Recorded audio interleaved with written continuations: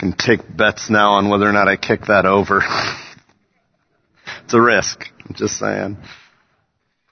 Bye-bye. Do we have 10? 10. No. Good morning.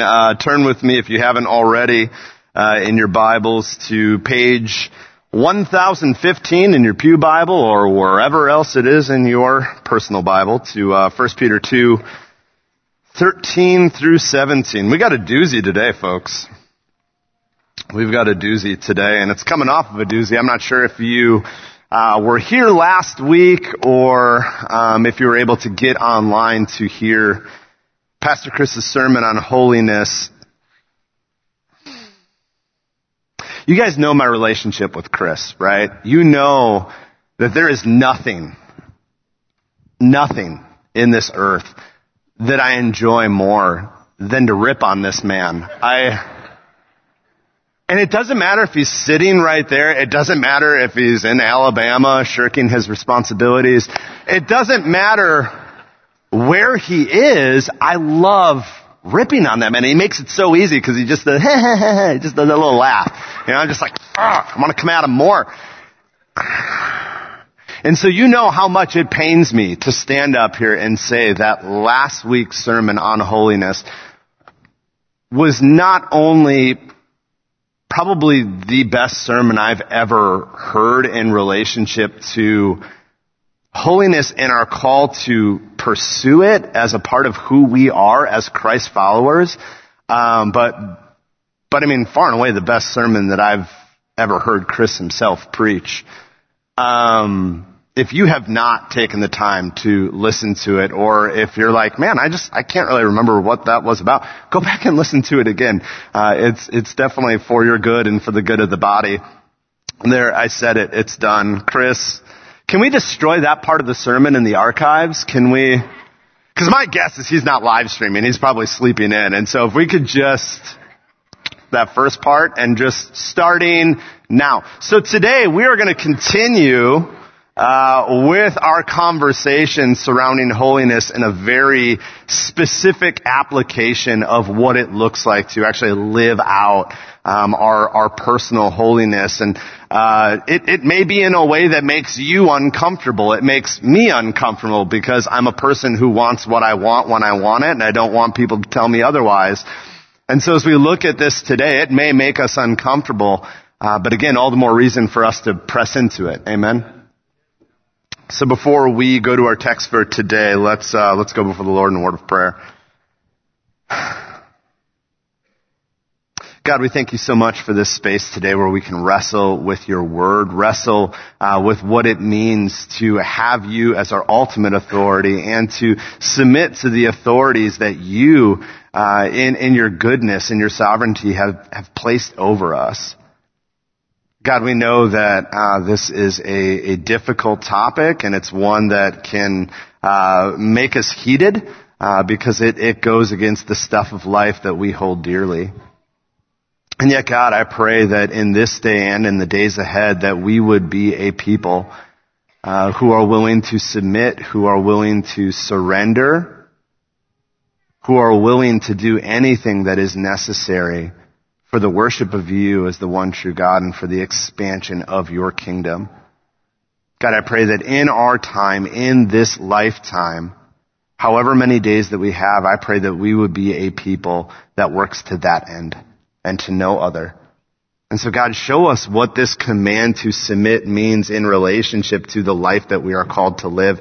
And I pray that you would guard my mouth against saying stupid, frivolous stuff that doesn't need to be said, but only that which is beneficial to build up and to encourage us towards the image of your Son. And we pray this in his name. Amen. So submission, huh? Who wants to talk about that? Not me. Thanks, Chris. No.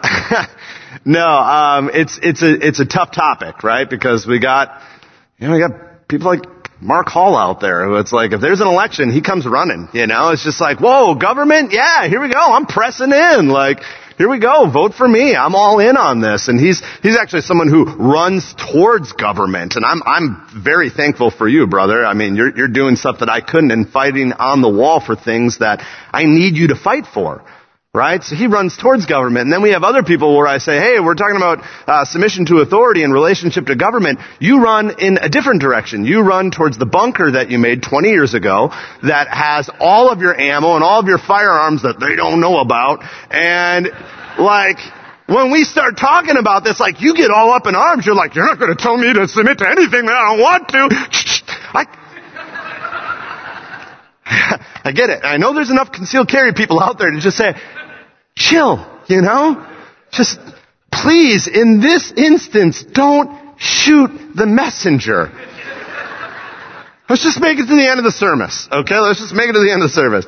So I know that just in specifically to this relationship to our governing authorities as it pertains to government, tensions are high, and I get that. I get that. Now there's a lot of institutional authorities that we are called to submit to. Today we're going to focus on government because whether it be our familial authorities and the headship in the household or our jobs and just other institutional authorities, those are going to be better covered later within the book of 1 Peter. But today we really kind of want to dive into this conversation surrounding government and say, okay, as a Christian, this call to submit, what does that mean for me personally? What does that actually mean when God tells me to submit, to be subject to, and to honor the governing authorities that are placed over me? What does that mean in our cultural context? Disclaimer, I'm not going to be able to fully answer that in 45 minutes, but hopefully we can at least start the conversation and push it in a healthy direction. But before we even begin that conversation, let me go ahead and read our passage for today. And then I want to kind of set a context around this discussion. My watch fell off. I'm sorry. I mean, it's not like I'm back, but like, how did that even happen? Oh, I need a new watch. That's really sad. Anyway, let me read our passage for today. So follow along with me in 1 Peter chapter 2, verse 13. Be subject or submit to, for the Lord's sake, every human institution, whether it be to the emperor as supreme or to governors as sent by him to punish those who do evil and praise those who do good. Verse 15, for this is the will of God, that by doing good you should put to silence the ignorance of foolish people. Verse 16, live as people who are free, not using your freedom as a cover-up for evil, but living as servants of God. Honor everyone. Love the brotherhood. Fear God. Honor the emperor. Very important for us to point out some context here. This is the first point in your outline. Commands surrounding our submission to authority were always given in a context of corruption. This is true in Old Testament. This is true in New Testament. As we go to Romans, as we turn to Titus, as we look at our passage here, as we dive back into Daniel, as we look at Acts, all of these examples, all of these models, all of these calls to or models of submitting to authority were done in a political context, in a context of governing authority that is far more corrupt than anything that we know today. Babylon. You ever hear that name in Scripture? Yikes. The Greco-Roman world. I mean, guys, we're talking about context where it wasn't that they were, they're slipping into a form of secularism, or, they're slipping into this kind of morality that doesn't look like Christianity. Guys, we're talking about a context, a norm where Christian morals and values aren't even a part of the conversation. That the one true God is not even an option on the ticket for one of the candidates to follow. Do you understand this? So when we are sitting here about this, Biden wasn't their president. Chill. Nero was their president. Go read about him. Nebuchadnezzar was their president. We have to understand that context before we can ever have a healthy conversation, because if our reality is the only reality that we're really thinking about, then these calls to submit, to honor, They don't make sense to us because our worst is the worst that we're ever experiencing. We need to understand 1 Peter was written to us at a time where Christians were being torn from their homes, where they weren't given a fair trial, where they weren't given a voice within society. If you are a follower of the way, if you are one of these little Christians, these little Jesuses, whoa. Your rights, you don't have them. And what we give to you is what you deserve. Because you are a rebellious seed that needs to be snuffed out. Ladies and gentlemen, we need to understand that context. It's crucial, right? Hopefully we all see that. And now, as we read through, didn't kick it yet. Need it now. Shaky hands today. Gosh, I hate this topic. Okay, here we go. In light of that context, let's read verses 13 through 14 again.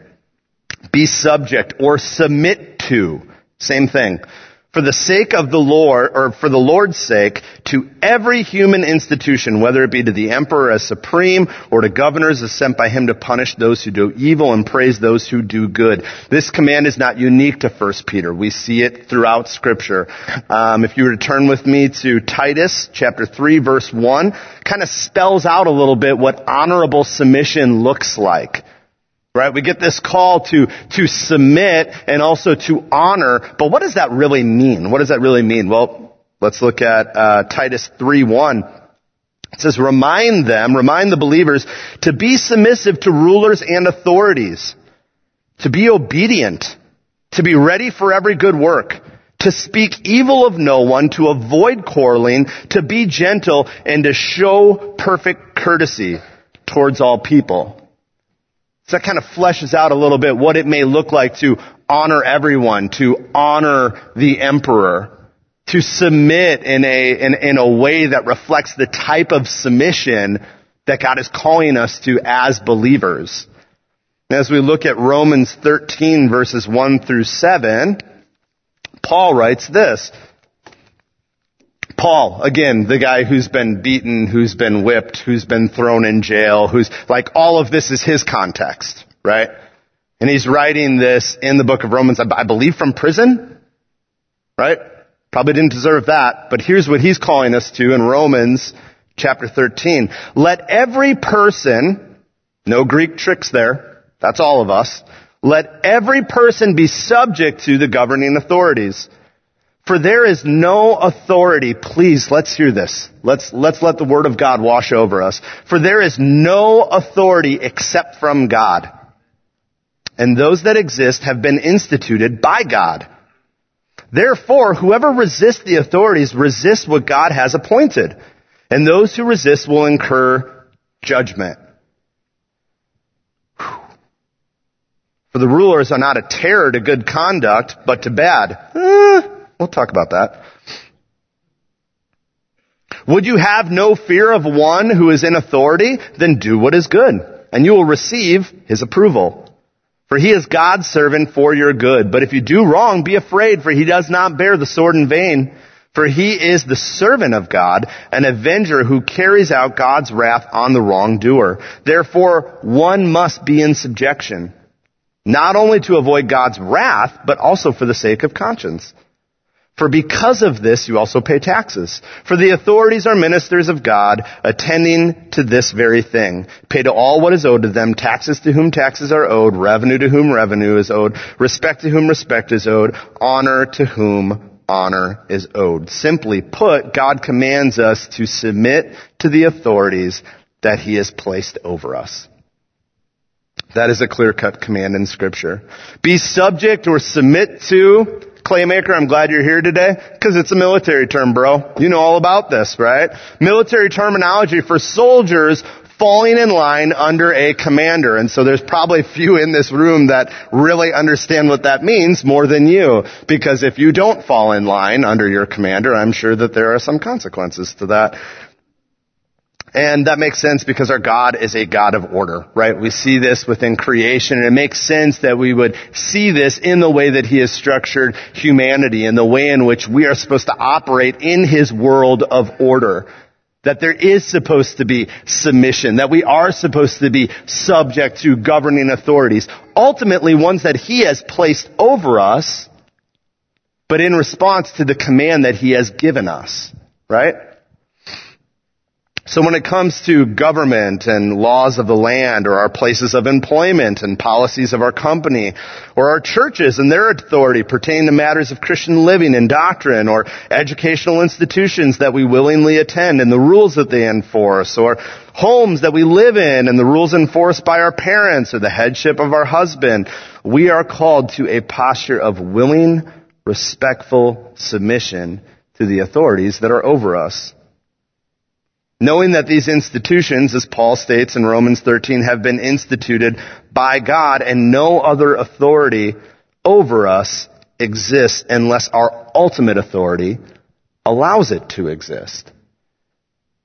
Now, obviously, when we talk about authority in relationship to our jobs and homes and all that, there's a million different rabbit trails. And like I said, some of these we are going to cover later because they are better covered later within the text. We want to look specifically at this area of government. And I think as it pertains to all areas in which we are called to submit, ultimately, our submission is a reflection. Everything that we are called to as little Christs are a reflection of the one whom we have placed our faith in and are called to serve, right? So this issue of submission, before we can tackle it, we have to actually understand why we are called to submit to begin with. Now I will take a drink. And now we will look at Philippians 2, verses 6 through 8, because in it we see modeled for us something that we are actually called to. Philippians 2, 6 through 8. Jesus Christ, Paul writes, who, though he was in the form of God, did not count equality with God a thing to be grasped. That does not mean that Jesus was not equal to God. It means that in this moment, he was willing to submit his high place where he was praised all day long to willingly submit to a lesser form. What was that lesser form? He emptied himself by taking on the form of a servant, a slave, a doulos. We'll talk more about that word later, but that's what Christ takes on. He willingly takes on this form of a servant, being born in the likeness of men. So that lesser form is our form. Being found in human form, he humbled himself by becoming obedient to the point of death, even death on the cross. So here's Jesus, the second person of the triune God, the perfection of heaven at his feet. His name praised all day long from beginning to end before there was a beginning and an end. This is Jesus. And what does he do? In response to the will of the Father, he does not take on a position that is lower than the Father because that's who he is. He willingly subjects himself, submits himself, brings himself under the will of the Father to take on our form. He humbled himself. Now when we think of humble, we think of humility, right? We think he humiliated himself. He made himself this. No. Humility, the picture that we get here is like that of a bridled horse.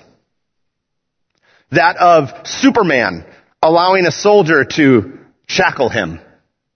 Like, okay, go ahead. You can do this now and lead me away. Now, what can Superman do immediately? Anyone? We're done here, right? But he willingly subjects himself to that authority in the same way that a horse that has all the power to kick you into eternity, when bridled, when bringing itself under the submission of the rider, all the power is still there, but willingly subjects itself to the will of the rider. And that's the picture that we get of Christ humbling himself, still fully God, still fully powerful, and yet willingly, because of the will of the Father, subjects himself to the authority of the Father to allow us, that lesser form, that created by him form, to approach him with hammer and nails, to say, hey, all-powerful God, you lay right there and spread your arms out. You go ahead and you put your feet together so that we can pound these nails through your hands and feet. Don't think for a moment that Jesus couldn't have stopped it like that. In the same way that don't think for a moment that the horse you are riding on can't get you off its back. Don't care how much of a Texan cowboy you are. Them things be powerful. And yet, what we see in Jesus is a willing submission because of the will of the Father. And in that, Jesus creates for us a model for us. In that, Jesus becomes for us, first of all, what we couldn't be on our own. We celebrate what he did, but now let's not lose sight of the picture that he created for us at the exact same time. And we'll talk about that a little more here in a second. That word, making himself a slave, is actually the very thing, or a servant, that's the very thing that we are called to. If you flip back to our passage for the day, in 1 Peter 2:16,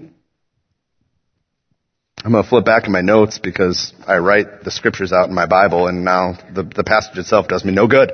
Where is page 1? There we go. So in verse 16 we have, live as people who are free, not using your freedom as a cover-up for evil, but living as servants of God. Who we are called to be, how we are called to live, is exactly what our Savior modeled for us. Same word, same posture, willingly submitting, not because you are weak, not because you do not have rights, authority, or power, but willingly bringing yourself in subjection to another to reflect something greater, to accomplish something greater. Christ accomplished our salvation on the cross through his willing submission. We'll talk more about what our willing submission accomplishes here in a second. But again, at this point, panic button, right? For those of us who don't run towards government, but run away from it, like, right? You've already checked your concealed carry for just that feeling like, okay, good, it's still there. And you're already thinking through what this might be in regards to your rights, to your privileges. You already have objections that you're going to bring up to me at the end of the service. That's great. I will love to have those conversations with you. But what about the laws that infringe upon our rights? What about companies? What about governments that promote and call us to support sinful behaviors? Call us to take part in sinful practices. What about schools that want to try and indoctrinate our children with these evil, untrue lies? And what about all of these authorities that have been placed over us that are anything but godly or God-honoring? You're telling us that we just got to submit and let the world roll over us? Like, our only option is, thank you, sir, may I have another? Like, is that where we are as believers? Is that what we are called to? It's a good time to move on to our next point, I think, if that's where you're at. Our next point is, in every instance where man's authority conflicts with God's authority, we stand with God. We stand with God. That's exactly what we're called to in verses 16 and 17. It says, live as people who are what? Thank you, Rob Blair, for being my only person who is following along in the text. Live as people who are not using your freedom as a cover-up for evil, but living as servants of God. Honor everyone. Love the brotherhood. Fear God. Honor the emperor. In other words, as Christians, we are called to submit to authorities that ultimately have no authority over us. No authority over us. Our governments, our jobs, any institutional authority that is over you if you are a believer ultimately has no authority over you if you are a believer. Because you are a son or a daughter of the King of the universe. Your bloodline is an eternal bloodline. The authority that is Christ has been given to you to go therefore. That is your authority because it's His authority, and that is the ultimate authority. Therefore, all other authorities must bow to that authority. So the way in which we are called to submit, again, bridled horse, shackled Superman. It really doesn't mean that there is no authority that we hold as believers. Does that make sense? We are, though we are free to actually subject ourselves to God, who then commands us to be submissive to be subject to other authorities. And therefore, when there is a moment, when there is an issue, when there is the point where man's authority contradicts the Word of God and what He has commanded us to do, how He has commanded us to live, we stand with our ultimate authority. We submit, though we are free, as an act of worship to the one whom we serve.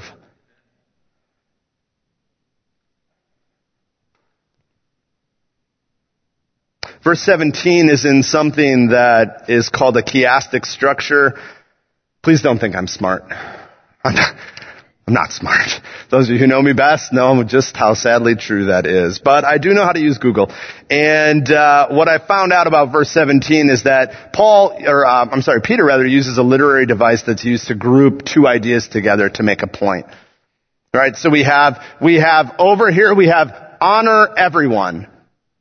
And then in the middle, we have love the brotherhood, fear God. And then over here, we have honor the emperor. So out here, these two things are grouped together. Does that make sense? Our general call to honor everyone and our general call to honor the emperor is on the scale of what we are called to as followers of Christ. Right? It falls under the parameters of what we are called to do as Christians. But at the center, at the core, the driving force behind who we are and what we do, the emphasis of our lives is to love our fellow believer and to fear, to worship, to adore, to admire, to have God be our everything. That is the driving force behind who we are and how we live. Making our call to submit to governing authorities secondary, should the two ever conflict. And yet again, and this is where I need to check my heart. And this might be where you need to check your heart today. Because we can say amen to this. But again, that call to show honor to show respect to the authorities that are over us means that even in the times when we can no longer submit, we are still called to honor to every extent that we can.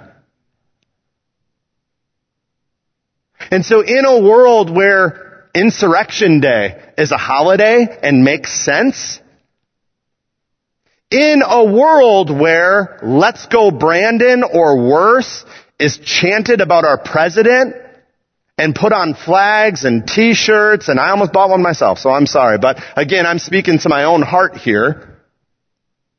In a world where this type of submission and honoring or lack thereof happens, as believers, we are called to a higher standard from a much higher authority. And so we need to check our hearts lest we be in line for judgment that we do not want to receive, or correction from our loving Father that we do not want to receive.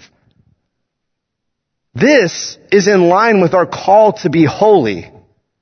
And so in the same way that men, we pursue sexual purity and to have nothing to do with the garbage of this world, and women as we pursue, whatever you pursue as women, that's cool. You can talk about that. I'm not going to make any statements because I don't want, again, sidearm. In the same vein of holiness that we are called to Submission, the way that we submit, and even the ways that we don't submit, is supposed to be a reflection of the one who came for us and died for us and rose again for us and reigns forever victorious over us. And we can't lose sight of that because the world is watching. This approach to our governing authorities is seen all throughout Scripture. And this way in which we are called to resist in an honoring way is something that we see throughout Scripture.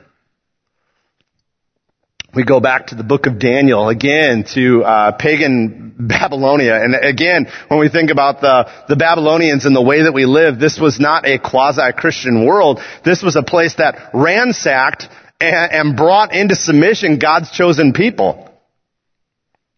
Now we know that that was ultimately for judgment, but we also know that they are going to face judgment for the very things that they did against God's chosen people. So there's that weird tension within Scripture. But point being, this wasn't even a post-Christian world. This was a non-Christian environment. This was a non-God-fearing environment. And the governing authorities over Shadrach, Meshach, and Abednego were just that. And yet, we read about their story, primarily in Daniel chapter 2 and 3. Here are these Israelite exiles, and what happens? Are they holding picket signs on the corner trying to conform this Babylonian culture and trying to point out all the ways in which they don't fear God and don't love Him and don't serve Him? No.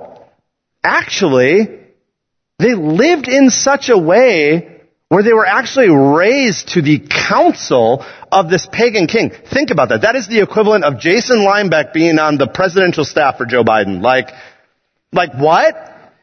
How can this happen?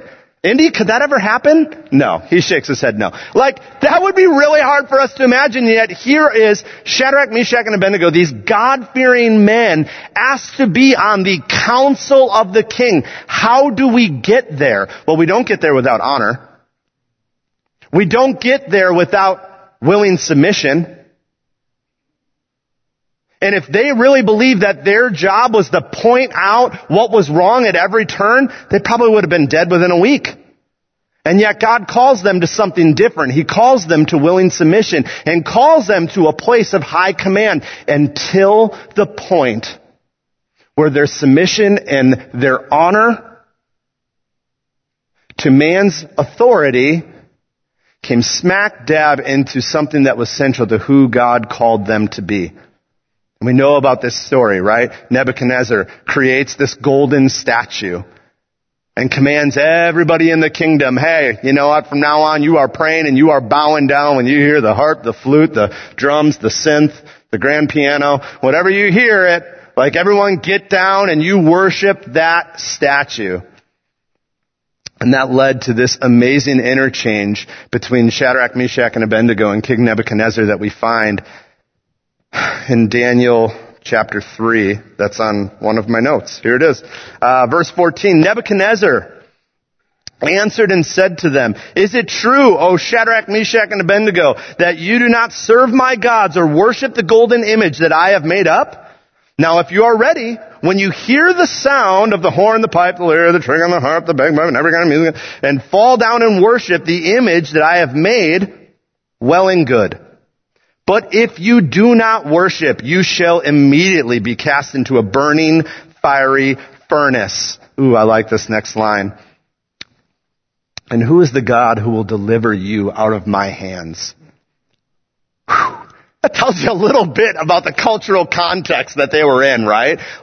It wasn't post-Christian, folks. It wasn't quasi-Christian. He willingly looked in the eyes of these three fearless men and said, who's this God you think you serve? You think He's going to save you? Wow. And then we have this. You want to resist? Resist like this. Verse 16, Shadrach, Meshach, and Abednego answered and said to the king, O Nebuchadnezzar, we have no need to answer you in this matter. We know who our ultimate authority is, right? If this be so, Our God, whom we serve, is able to deliver us from the burning fiery furnace, and he will deliver us out of your hand, O king.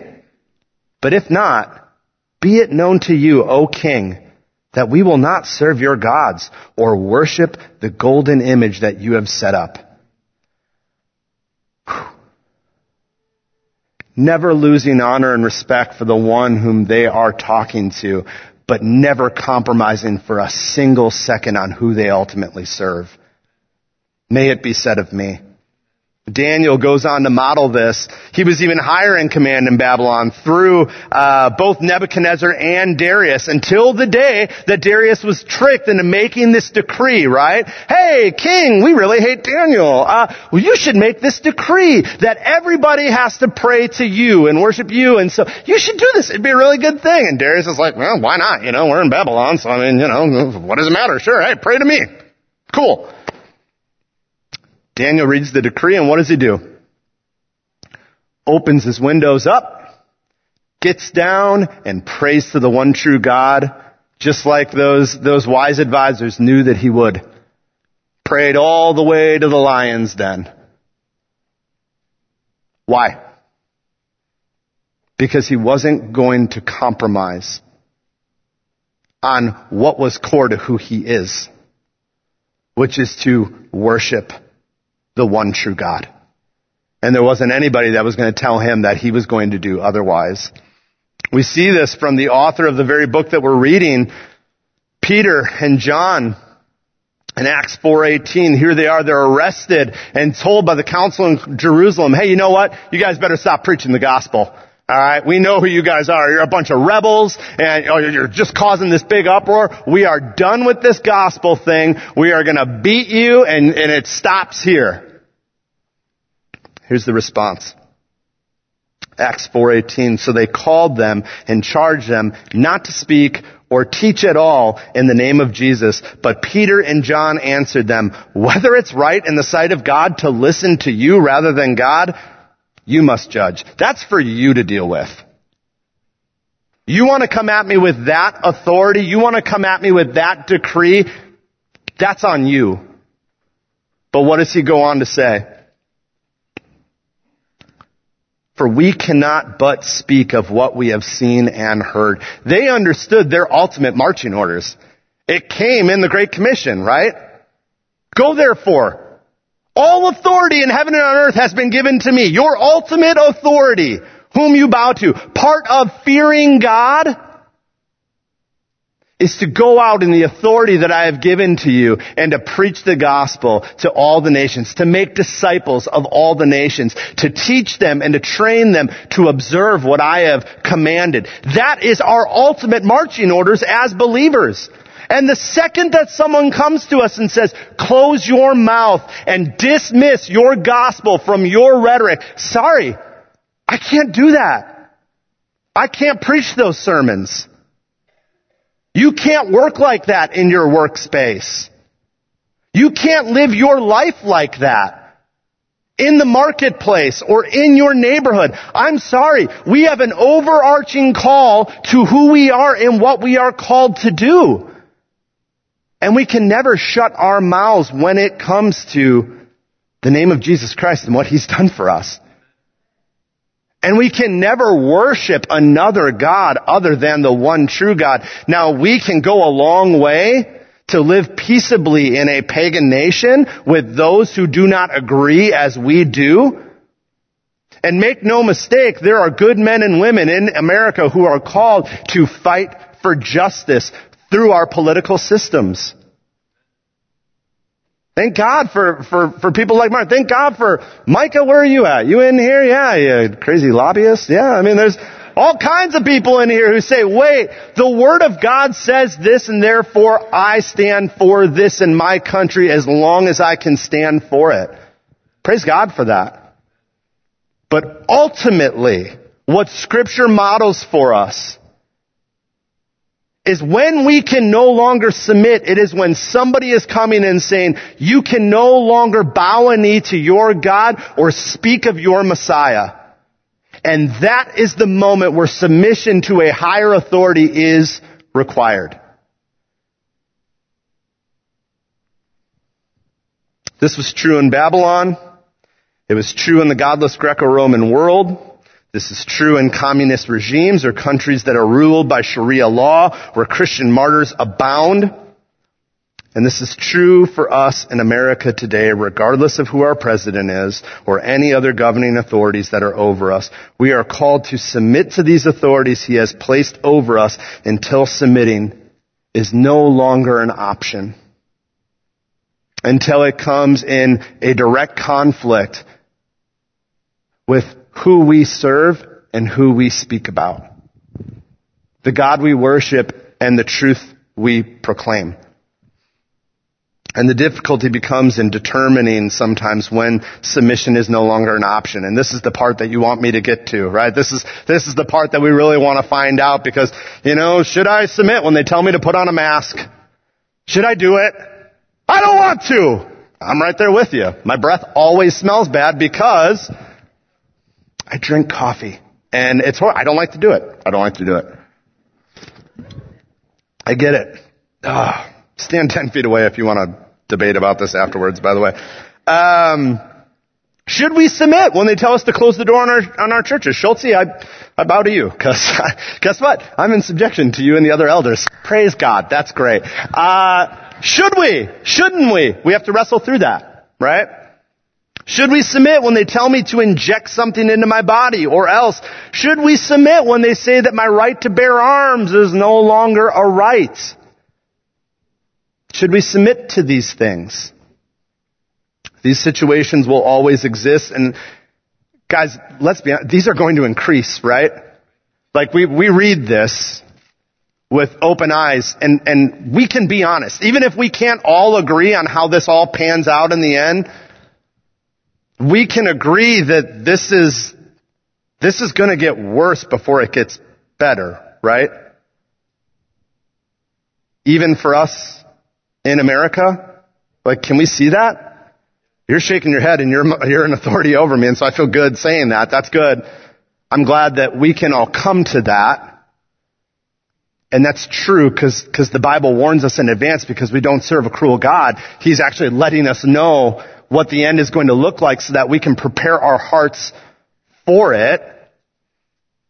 And so as these questions come, we have to realize that every single one of these issues, there are going to be men and women on their knees with Bible open, seeking to honor God. And so the way in which we discuss this with each other has to go back to Timothy, and the way that we speak to each other, the way that we go through this together, these things that we hold in tension, while also looking at the context of where these commands were given,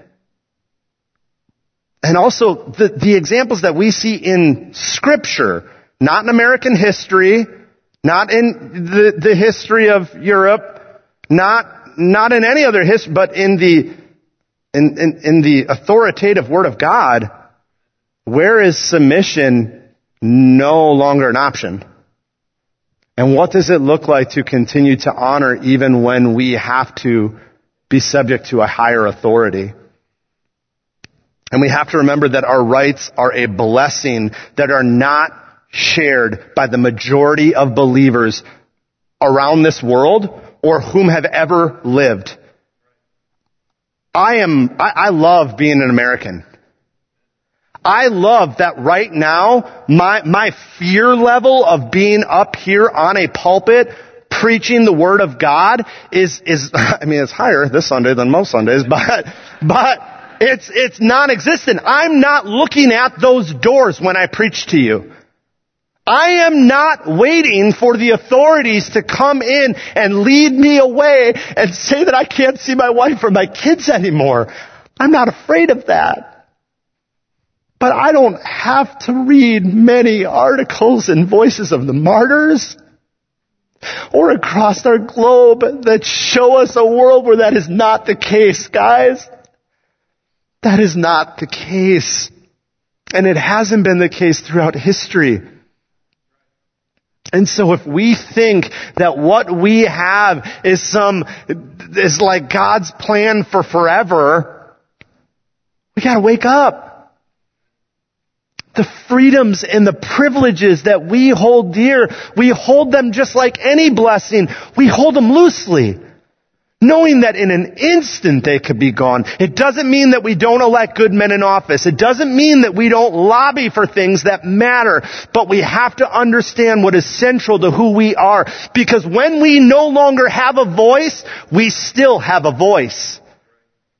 And when an authority comes up to us and mocks our ultimate authority or says that we no longer have the right, we have an ultimate right that nobody can take from us.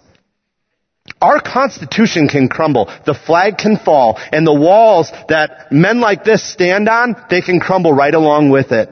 But you know what doesn't? The infallible, unchangeable, eternal Word of God and what it calls us to as believers. That can exist under any regime, under any dictatorship, under any cultural context or climate.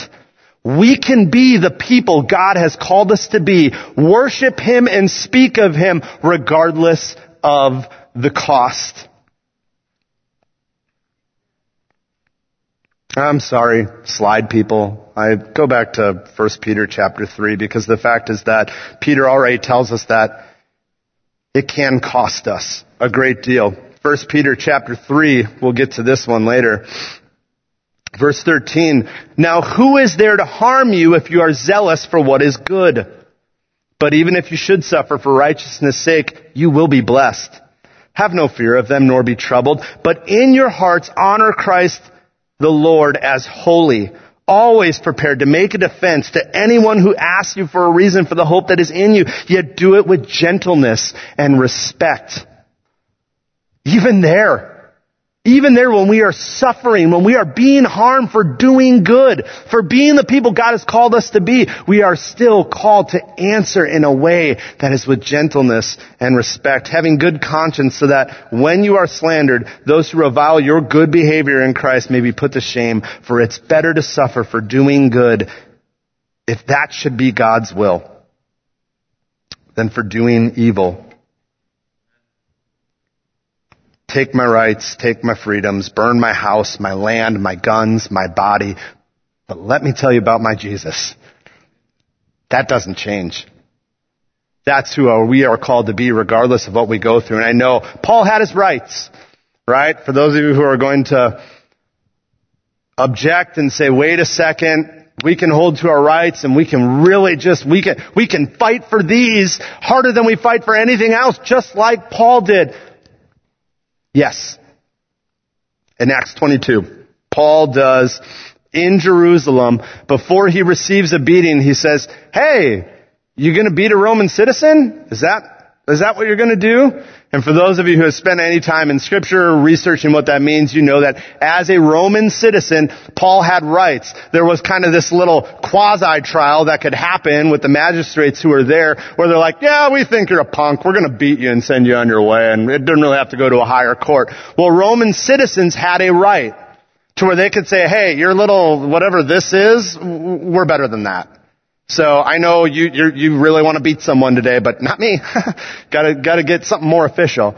And so in Acts 22, we see Paul enacting that right. And yet if we are going to use that as a defense for us to run after our rights above all else, we have to hold it in tension with what we see in Acts 16.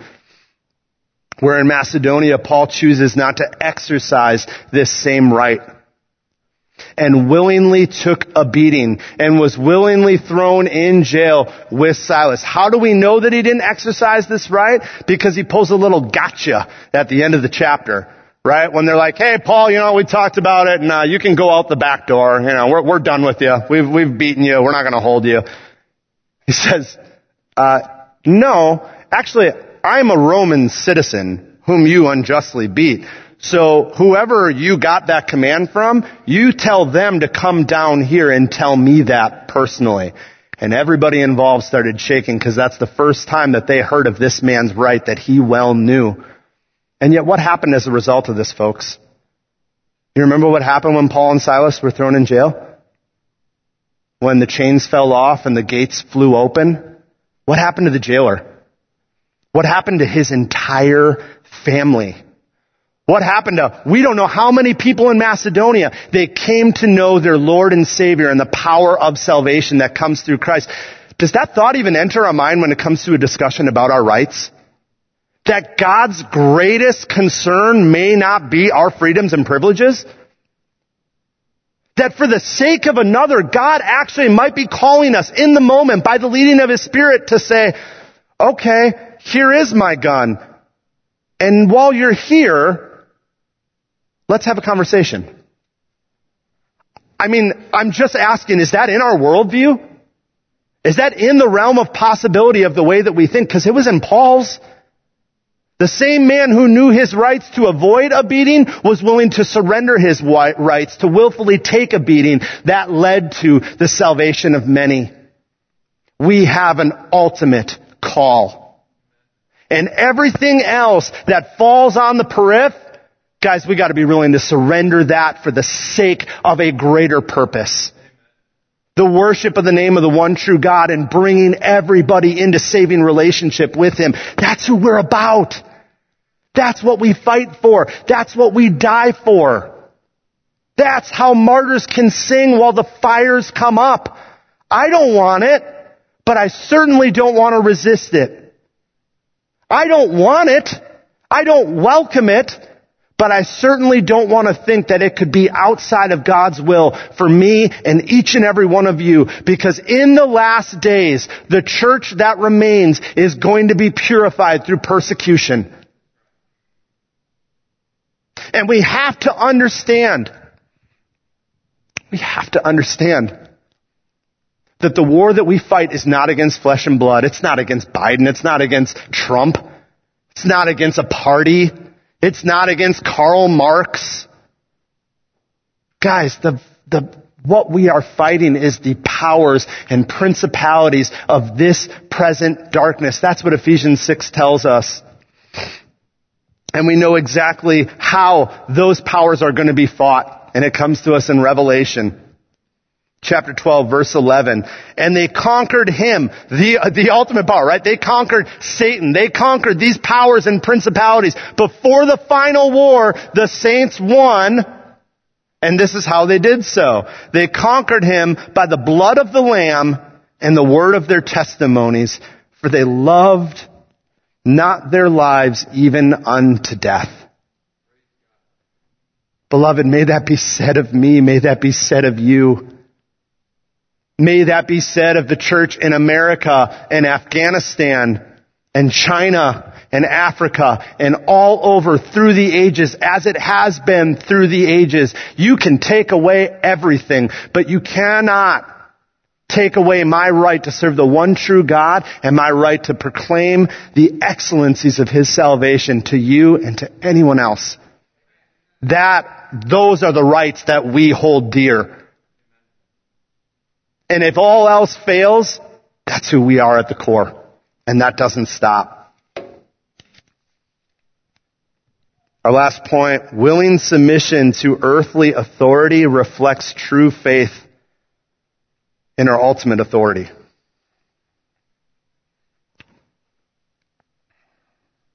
And our obedience in this area has far-reaching implications. That wasn't our last point. We got one more. I lied.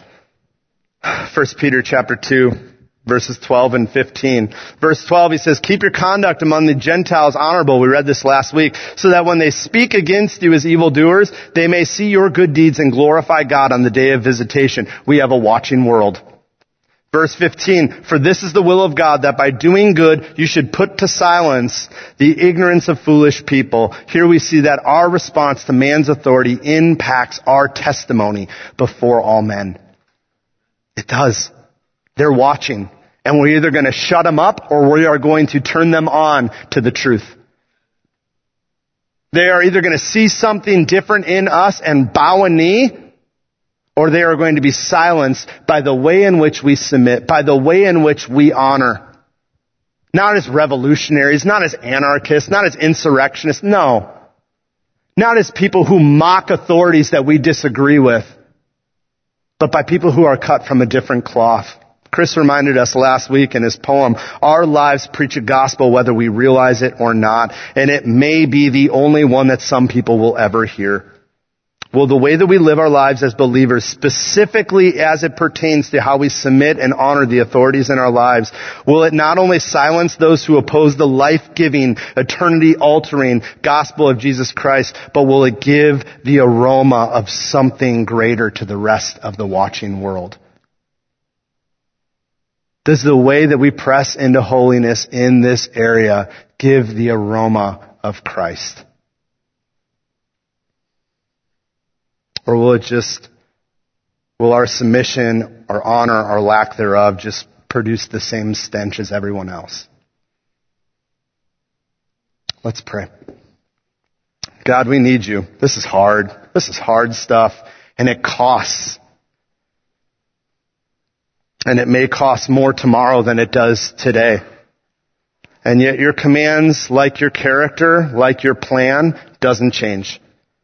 And that's why we can trust in you as our ultimate authority, knowing that whatever it is that you call us to do is ultimately for our good. And it ultimately glorifies you. Lord, we do this for your sake, as your word says. We honor these authorities. We submit to these authorities for your sake, to give you glory, you honor, you praise because of your word and what you call us to. And so God, I pray that we would be willing to die to self in these areas that we are unwilling to.